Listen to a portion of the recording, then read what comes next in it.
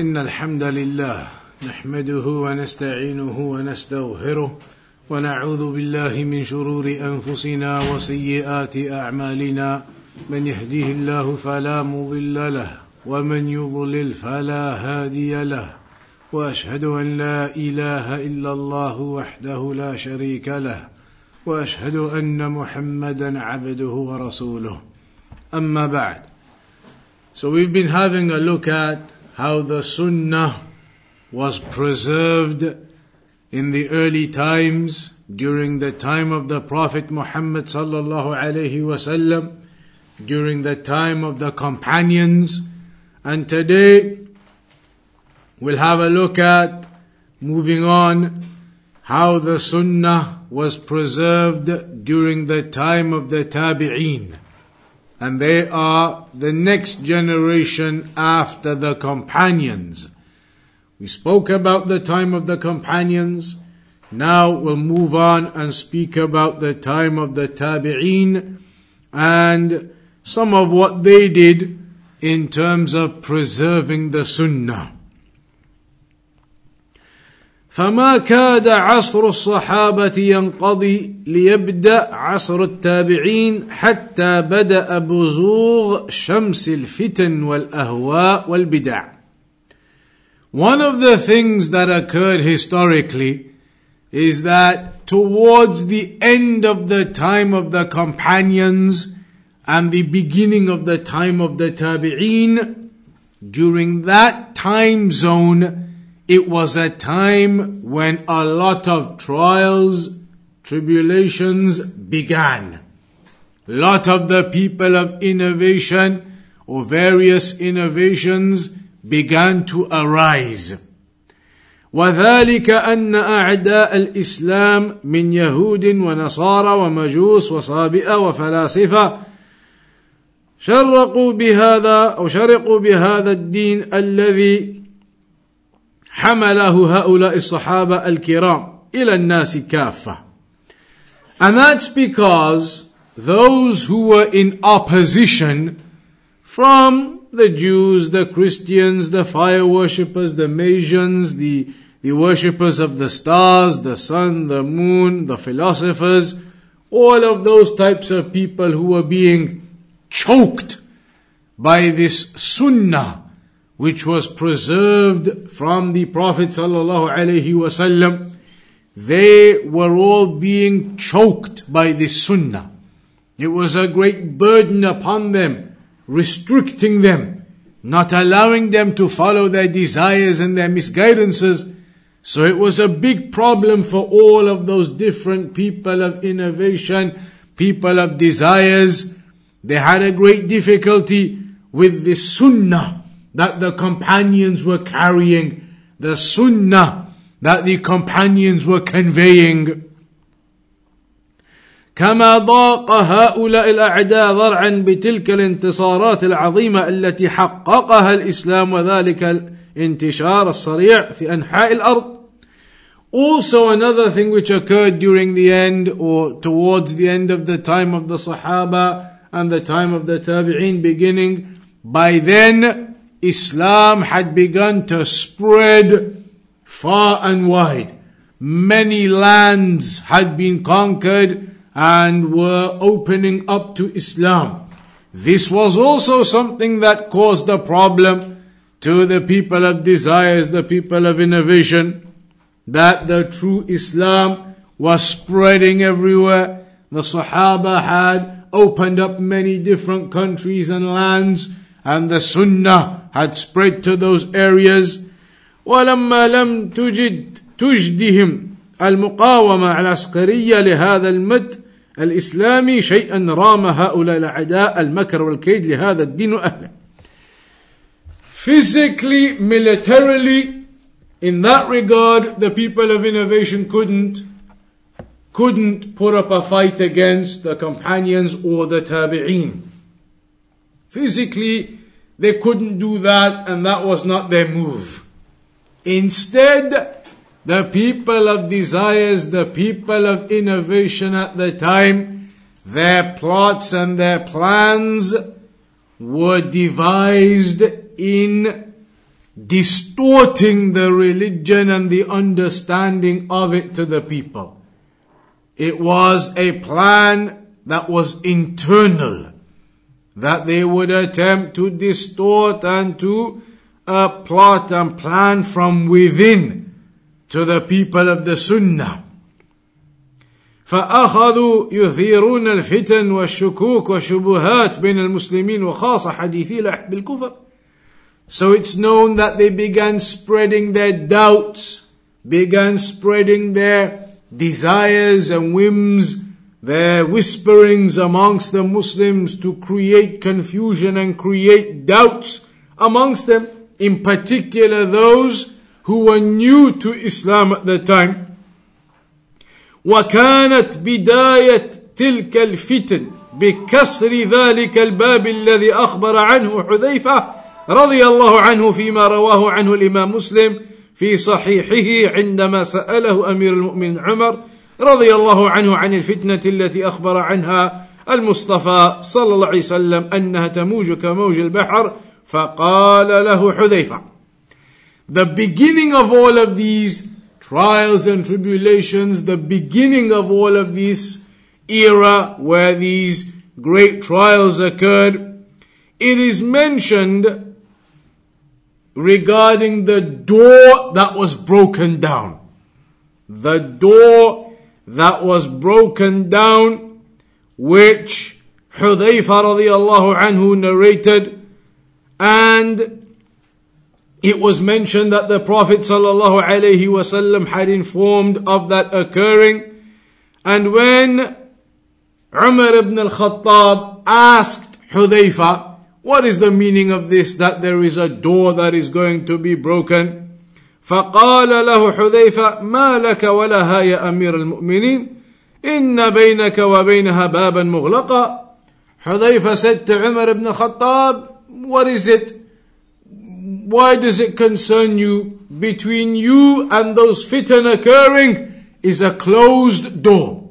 Between you, Amir al-Mu'mineen, Umar ibn al-Khattab, and that trial and tribulation occurring, there is a closed door. There is a closed door. فقال عمر وهل يفتح الباب أم يكسر? So Umar ibn al-Khattab asked him, and that door, will it be opened eventually, or will it be broken down? This door that is maintaining the peace, maintaining the sunnah, preserving the affair, and the trials and tribulations are not coming in, this door that you speak of, will it eventually just be opened, or will it be smashed down? فقال بل يكسر. He said it will be broken down. قال فإنه حري ألا يغلق مرة أخرى. And he said, it is such that when it is broken down, it will not be closed again. وأخبر حذيفة في الحديث أن عمر كان يعلم أنه هو الباب كما يعلم أن دون غد الليلة. And it is mentioned that Umar ibn al-Khattab knew that he himself was the intended person by this door. That Umar ibn al-Khattab was the vanguard. He was that door preventing all of those trials and tribulations from coming in. He was that blockage preventing the people of innovation in spreading their deviance. But that when he goes, that's when that door is now wide open for the people of innovation. وَكَانَ كَسْرُ ذَلِكَ الْبَابِ بِقَتْلِ عُمَرٍ. And so the breaking down of this door was by the killing of Umar ibn al-Khattab رضي الله عنه وأرضاه. وذلك بمؤامرة مجوسية صليبية. وبذلك انفتح باب الفتن التي كان عمر رضي الله تعالى عنه بابا موصدا في وجوه أصحابها.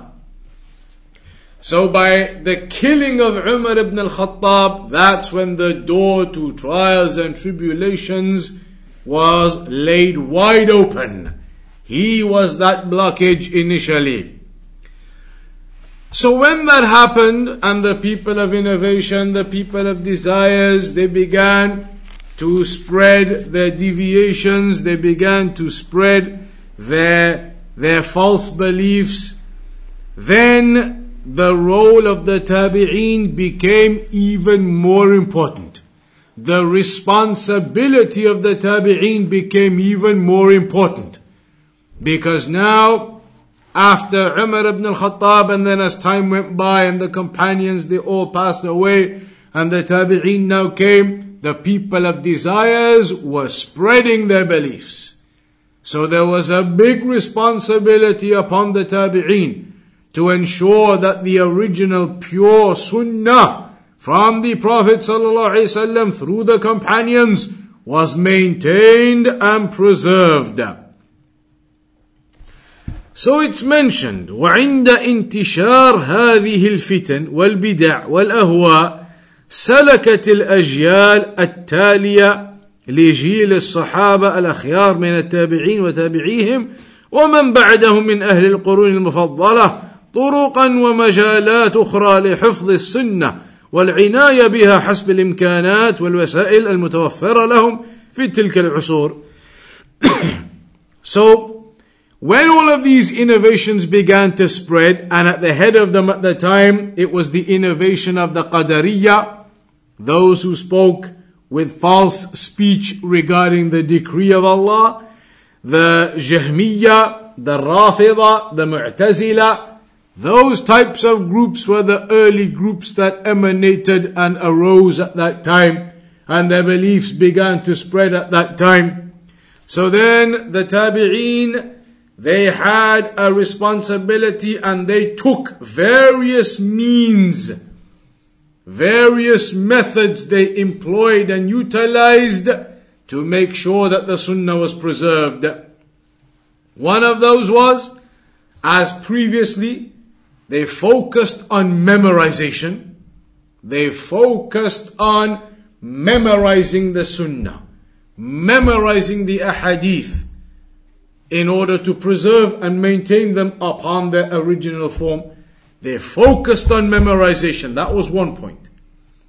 The second point, that they investigated the chains of narration. They would investigate the chains of narration for the ahadeeth to ensure that the narrations were authentic. They would follow up who narrated this from who, from where, from who. And they would check into those chains of narration to make sure that the narrators were all reliable, trustworthy, that the chain was good and strong, it was suitable and acceptable as authentic. So that was the second thing. They're checking up and investigating and analysis on the chains of narration. During the Sahaba, the time of the Sahaba, it wasn't that much of an issue. It wasn't an issue at all, in fact. As long as everybody in the chain was a Sahabi, then it didn't matter, because all of the Sahaba are reliable, trustworthy, authentic. There's nothing to check. But now when you get to the next generation, the tabi'een, now narrating through those chains, the tabi'een needed to verify the chains. Not the Sahaba.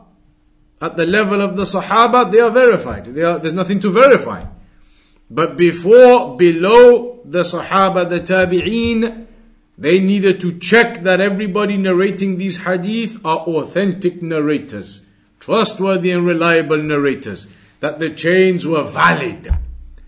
The third thing they did, which is a follow-up from the second point, is that they went and investigated all of these people in those chains of narration. Who is this man? What is he about? Is he a reliable person? Is he not? What does he do? What doesn't he do? What does he say? What doesn't he say? How does he behave? What's his religion? Is he trustworthy? Does he lie? What's his belief? They would go and investigate the men in the chains of narration.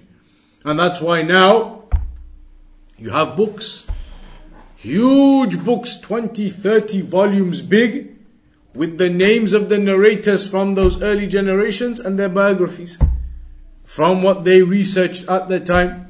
And scholars, they recorded that You have books now, the narrators of hadith, and their biographies are there. Such and such a narrator, he was this, he was that. Such and such a narrator, he was this, he was that. Huge 20, 30, 40 volume books giving you biographies of those narrators. He was authentic, he wasn't. He used to have a few mistakes. His memory wasn't that good. Details all there.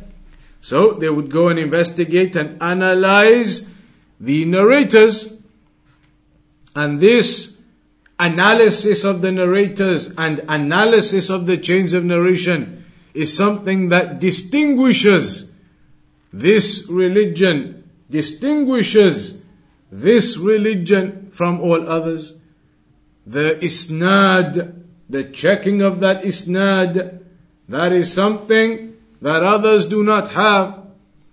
So this is a ميزة هذه الأمة المسلمة عن غيرها من الأمم.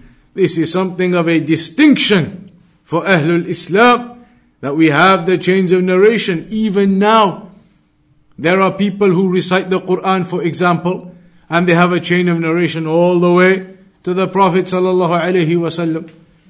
Right now there will be somebody who learned from his sheikh, who learned from his sheikh, who learned from his sheikh, from his sheikh, from his sheikh, until you get all the way to the Prophet sallallahu alaihi wasallam. Chain connected. Hadith to this day exists. That there are people who have those chains of narration. That they narrated a hadith from their sheikh, who narrated it from his sheikh, who narrated it from his sheikh, learnt it from his sheikh, learnt it from his sheikh, learnt it from his sheikh, from his sheikh, from his sheikh, up until directly to the Prophet sallallahu alaihi wasallam.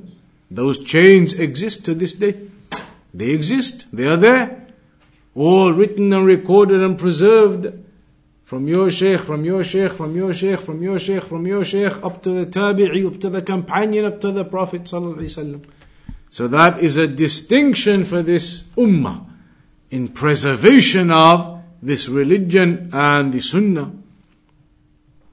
The fourth thing that occurred and began to become widespread was that they started to write things down in a much more organized way. تدوين السنة الذي بدأ بصحف وأجزاء ثم تطور إلى مصنفات مبوبة ومرتبة إما على الأبواب كالكتب الستة والموطأ وغيرها وإما على المسانيد كمسند أحمد وغيره.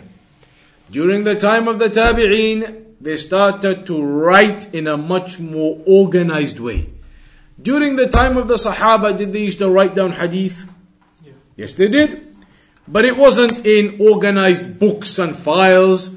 It was a hadith here, a hadith there, some here, some there, but they had it written down in various places, parchments, papers, scrolls, but not organized into a book. Not like all of the hadith about how to make wudu organized, and all of the hadith about how to pray organized. It wasn't like that. At the time of the Sahaba, they had hadith here, hadith there, scrolls, parchment, papers, they had it all written here and there. At the time of the tabi'een, it became much more organized how they wrote. They began to organize that sunnah into much more detailed books. So you had the hadith organized in chapters. You had books organized in topics. It began to be much more organized, the writings and the records and the books they had. Some of them were organized upon the chapters of fiqh.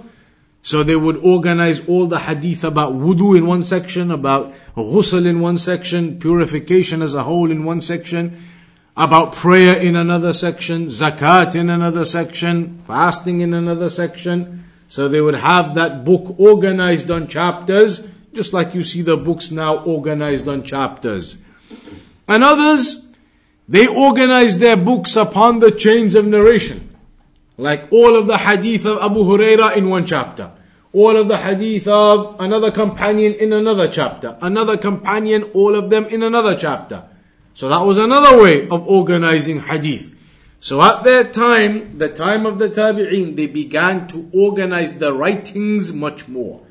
Putting them together in an ordered fashion much more. وغير ذلك من المجالات مما سيأتي تفصيله في موضعه من هذا البحث بإذن الله. And there are other details of how they wrote in the books later on to come yet. So when they were doing that, obviously they would only take the narrations from the reliable narrators. And they would not take them from narrators who are unreliable, untrustworthy, unable to narrate. Al-Imam Muslim said, Al-Imam Muslim, he mentioned, وَعْلَمْ وَفَّقَكَ اللَّهُ أَنَّ الْوَاجِبَ عَلَى كُلِّ أَحَدٍ عرف التمييز بين صحيح الروايات وسقيمها وثقات الناقلين لها من المتهمين أن لا يروي منها إلا ما عرف صحة مخارجه والستارة في ناقله وأن يتقي منها ما كان منها عن أهل التهم والمعاندين من أهل البدع.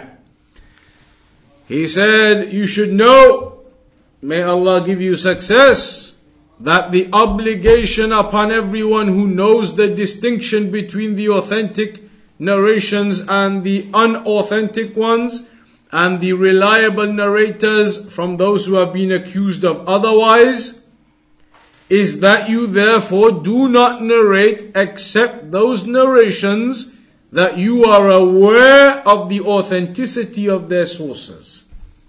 For all those who know the distinction between authentic and non-authentic narrations, and between the reliable and unreliable narrators, then you should only be taking the narrations that are coming from reliable and authentic sources, and that the narrators are reliable, and to fear Allah, and not to take from the people who have been accused and who oppose the truth and are from the people of innovation. And that's exactly what they did, the tabieen. They would take from the reliable narrators, and they would not take from the unreliable, untrustworthy, those who could not memorize or those who lied, etc.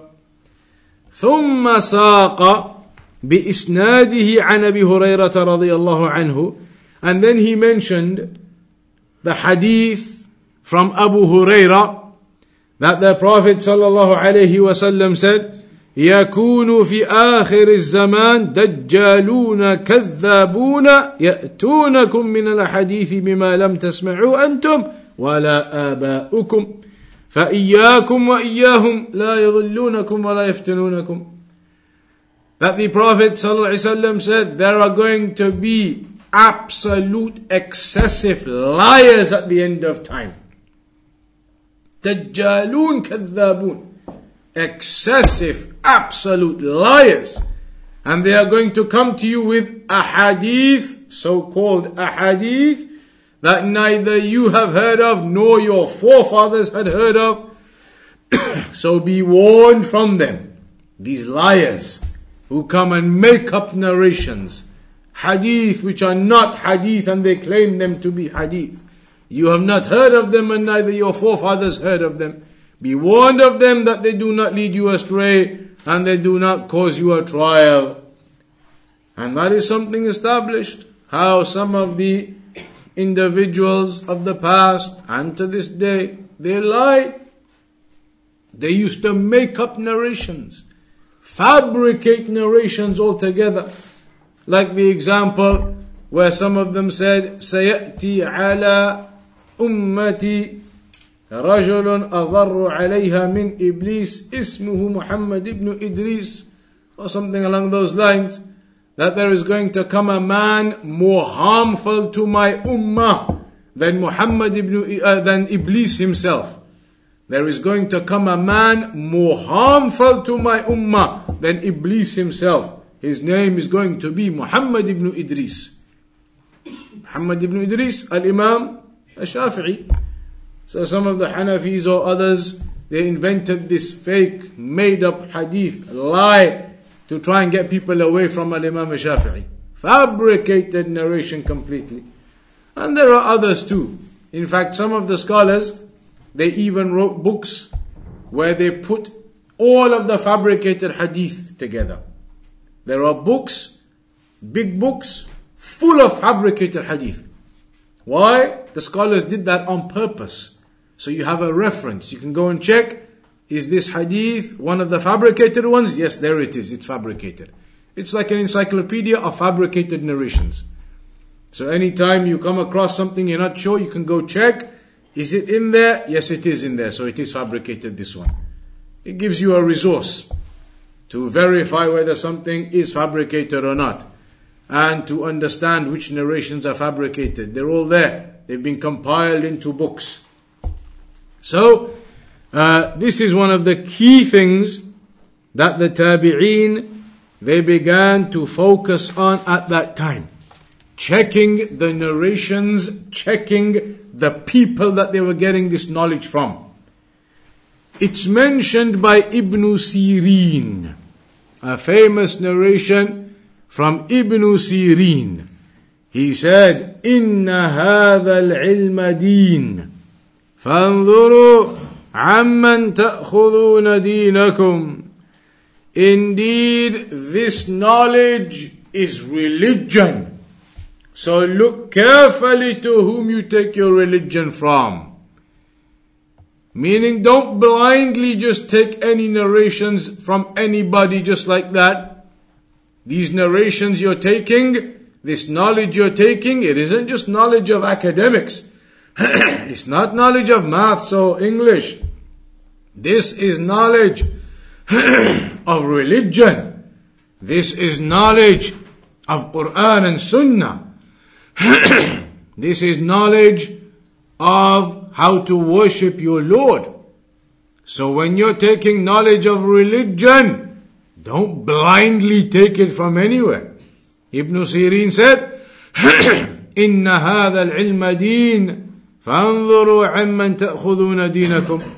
Indeed, this religion, this knowledge is religion. So look to where you take your religion from. And this is a big problem these days, because the people take their religion blindly from anybody and anyone.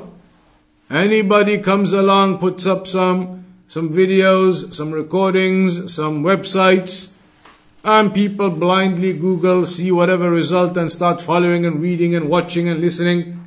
No idea whether those people are qualified, who they are looking at, who they are taking from.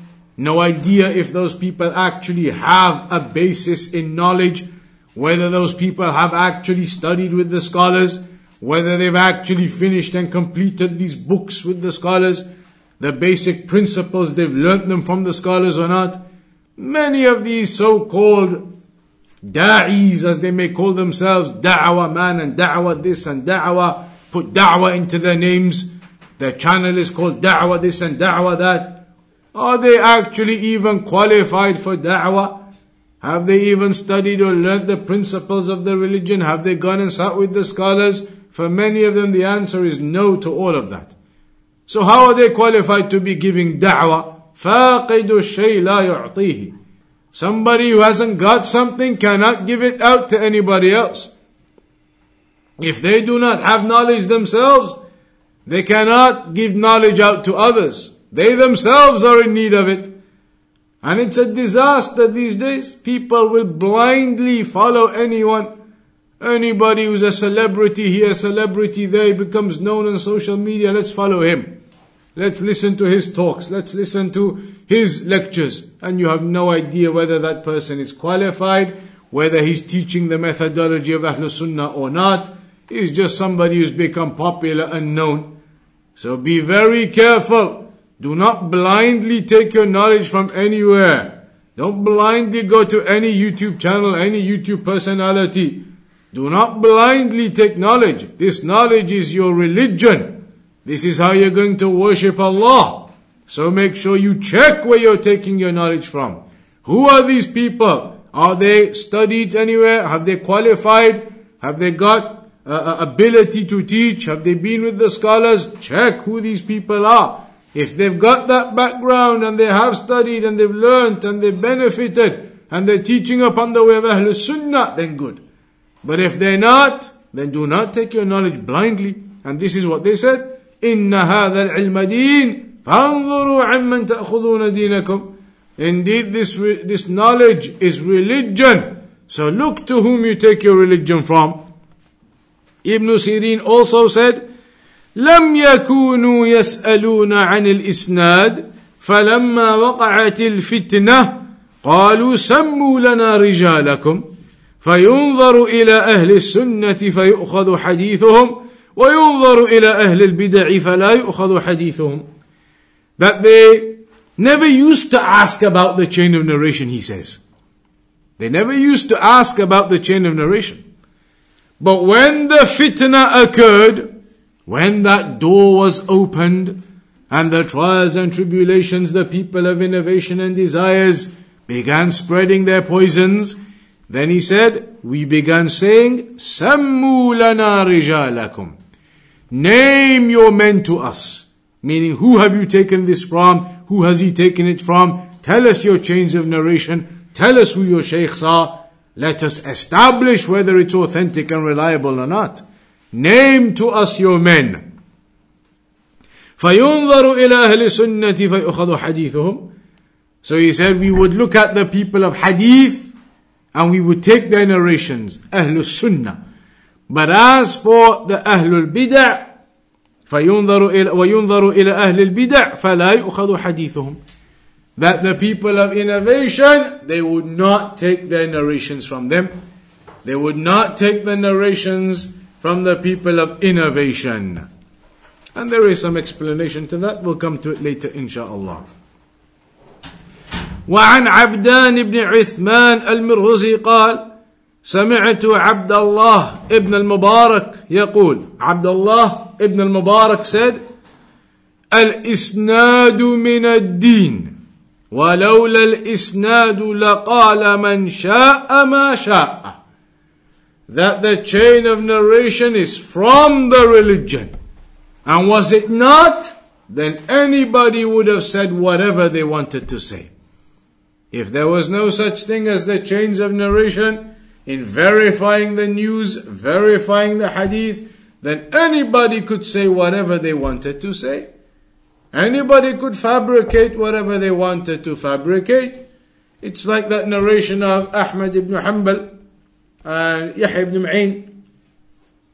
One time they went and they heard somebody giving some khutbah or some speech. And in that speech he was quoting, and I heard a hadith from, and he quoted his chain of narration. And in that chain of narration he mentioned Ahmad ibn Hanbal and Yahya ibn Ma'in. Ahmad ibn Hanbal and Yahya ibn Ma'in, mentioned them in the chain of narration. And they were there listening to his talk. And they knew they hadn't narrated that hadith that he was quoting and mentioning them in the chain of narration. So after the talk they went to him and they said, that narration that you were quoting and you gave your chain of narration and you said in that chain of narration was Ahmad ibn Hanbal and Yahya ibn Ma'in. They said, well, I'm Ahmad ibn Hanbal and this is Yahya ibn Ma'in, and we never narrated this hadith to you. So now that man knew he'd been caught red-handed, as they say. Caught red-handed. He was trying to quote Ahmad ibn Hanbal, Yahya ibn Ma'in in his chain of narration, because that would be a very solid chain of narration. But on this occasion they were there and they caught him out. They said, where Ahmad ibn Hanbal, Yahya ibn Ma'in? We never told you this hadith, where have you got it from? So he knew he was caught. But what did he do then? Knowing he was caught, he said, well, do you think you're the only guy called Ahmad ibn Hanbal and you're the only one called Yahya ibn Ma'in? There's another Ahmad ibn Hanbal and another Yahya ibn Ma'in I was narrating in my chain of narration. And of course he knew that was only to try and save face. So this is what they used to do. If you don't verify, you don't check, then they may well say whatever they want to say and people make up whatever they want to make up. Now anybody can come along, anybody can make a website. You have no idea who that website is, who made it, what they're writing there, what the sources are. On WhatsApp, people send messages, you got to do this act of worship or do that act of worship, you'll get this reward, that reward. No references, no sources, no nothing. Just a message like that. Blind. You cannot blindly just follow things like this without knowing any details upon the authenticity of what is being said. and who is saying it and verifying it. So Abdullah ibn Mubarak said, the chain of narration is from the religion. If it wasn't, then anybody would have said whatever they wanted to say. Also, it's mentioned that Abdullah ibn al-Mubarak once said in front of the people, he said in front of the people, دعوا حديث عمر بن ثابت فإنه كان يسب السلف. He said to them all, forget about the narrations of Amr ibn Thabit. Forget about his narrations. Leave them. Because he used to curse the Salaf. Why is he addressing the people by mass? All of them. Forget about Amr ibn Thabit. Don't take his narrations. He used to curse the Salaf. This is how the Salaf were. To maintain and preserve the Sunnah. Telling them all, such and such a narrator, he used to curse the Salaf. Don't take his narrations. He's not a trustworthy and reliable person to be taking narrations from. And there are many examples of that type of thing. There is an example from Ubaydullah ibn Amr. قال زيد ibn Abi Unaysa. Zayd ibn Abi Unaysa said, لا تأخذوا عن أخي.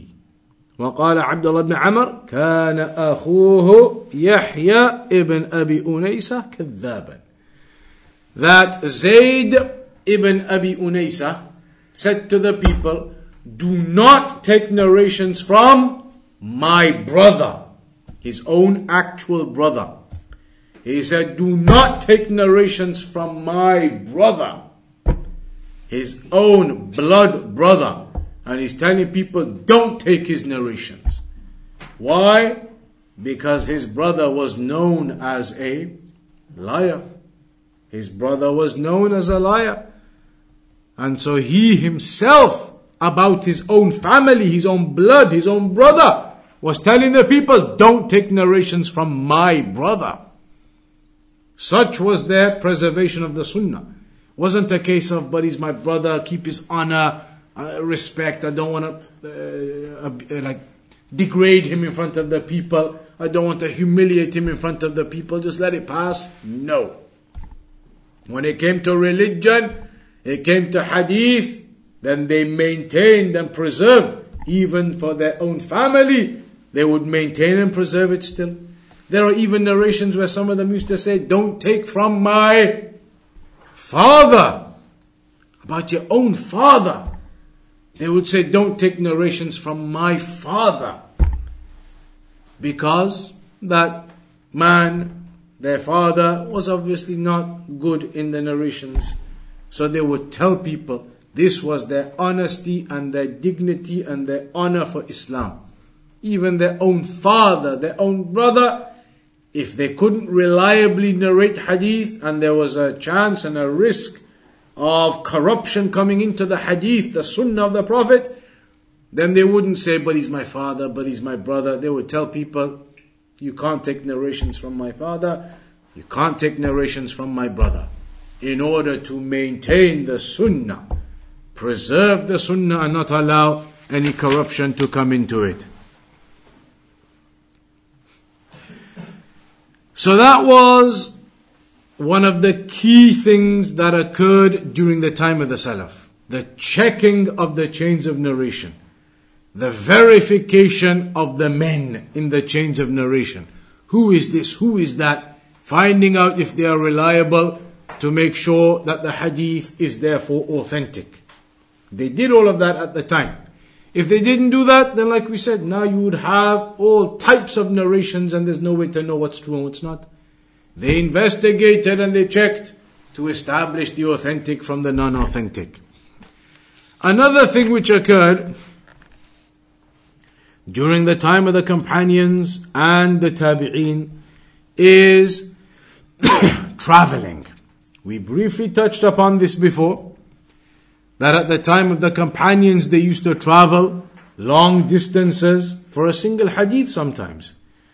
And this is something which definitely occurred and began at the time. The Prophet ﷺ even mentioned in a hadith, "Man salaka tariqan yaltamisu fihi ilma, sahhala Allahu lahu bihi tariqan ila al-jannah." That whomsoever treads upon a pathway seeking by it knowledge, then Allah will make his pathway to paradise easy. So that narration is talking about traveling. Of course, we know even if you stay in your home because you have no option of traveling and you study and you learn, you're still included in the virtue of the hadith. But the default of it is actual physical traveling. The Prophet ﷺ telling us, whomsoever travels out for knowledge, then Allah will make your path to paradise easy because of it. وَقَدْ كَانَتْ الرحلة في طلب الحديث من لوازم طريقة المحدثين ومنهجهم في التحصيل العلمي. Traveling out for knowledge, it was like what we say now, the bread and butter in those days.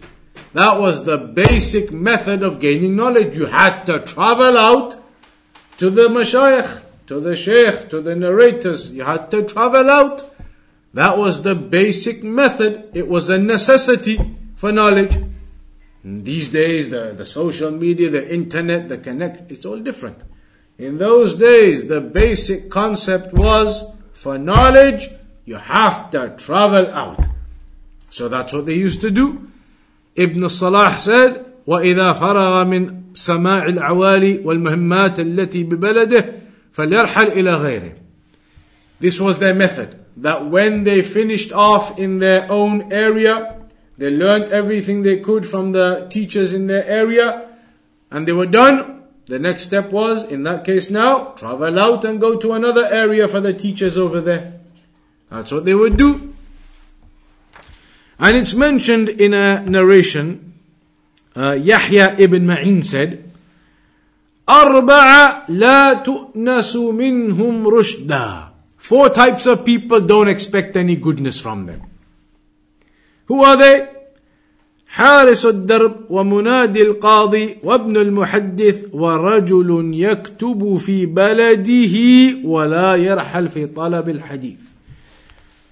4 people he mentioned, various categories, but the point that we want to highlight, one of the 4 people he mentioned where don't expect goodness from them, is a man who writes knowledge in his own land and does not travel out for knowledge in other lands. Then don't expect goodness from him. Meaning he's not going to have a great deal of knowledge, he's not going to have a great deal of understanding. All he's done is just where he lives. He's never gone out to travel to the scholars, to travel to the teachers, to the narrators. Then don't expect much good from him. So they used to think and consider traveling out to the scholars as a basic concept. That's something you do by necessity. You travel out to where the knowledge is. And that is something, again, in this time the people have become very weak in. In those days, the students would go to wherever the teacher was. In these days, even if the teacher comes to your back garden or to your backyard, into your area, the people still don't come. They won't even come to the lectures in their own cities, let alone traveling out to other places. And it doesn't make sense what the people are upon now in their laziness. How are you going to gain knowledge otherwise? You start in your own area. Begin there. That's what they used to do. Seek the knowledge in your area. Start there. Teachers are there. Learn from them. They are legitimate teachers coming. Ahl Sunnah, Salafiyun. Then learn from them. Then afterwards comes the time of traveling. In these days, people cannot even get to the classes in their cities and their localities, let alone traveling out. And then you have the bizarre concept of some maybe traveling out and not attending in their own cities. Begin in a very simple way. In your cities you have knowledge, you have Ahl Sunnah, Salafiyun, students, scholars, teaching. Start there. Go to those classes. sit down and learn. That is the way of the Salaf. Then on top of that, if you have the energy and time and ability, you can travel out and attend an extra class somewhere else too maybe. But at least get the beginning started. In your own areas, in your localities, in your cities, in your marakis, attend those gatherings and encourage others to attend those gatherings. Do not discourage the people from it. Do not discourage the people and show a lack of enthusiasm. Begin there. Encourage the people, your friends and families, to attend those gatherings of knowledge. And then after that comes the traveling. In these days, if we can even get the people in their own localities, that is a victory itself, before getting into the traveling. But this is what they used to do then. Seek the knowledge in their areas and then travel out also to other areas. The next section here is going to talk about how traveling to other areas began and progressed. When did that first begin properly? How did it begin? Where did they used to travel to? What did they used to do in their travels? The progression of traveling for knowledge. That is the next chapter. And we'll begin that the next lesson, inshaAllah ta'ala. How that journeying and traveling was conducted by the Salaf. Inshallah, we'll begin with that next week at approximately 7 p.m. I will conclude upon that for today. وصلى الله على نبينا محمد وعلى آله وصحبه أجمعين. Any questions or anything on that? You mentioned at the end of time that there'll be there was a hadith that there'll be an excess of liars. When can that hadith be found? There will be where the hadith is? Yes. The hadith that during the end of time or coming to the end of time, there will be excessive liars, and they will claim affairs which are not from authentic sources. This narration is mentioned by Imam Muslim in the introduction to Sahih Muslim. Sahih Muslim has an introduction at the beginning. It's in that introduction part. So we'll round off on that then. Carry on next week inshaAllah ta'ala. Wa sallallahu ala nabiyyina Muhammad wa ala alihi wa sahbihi ajma'in.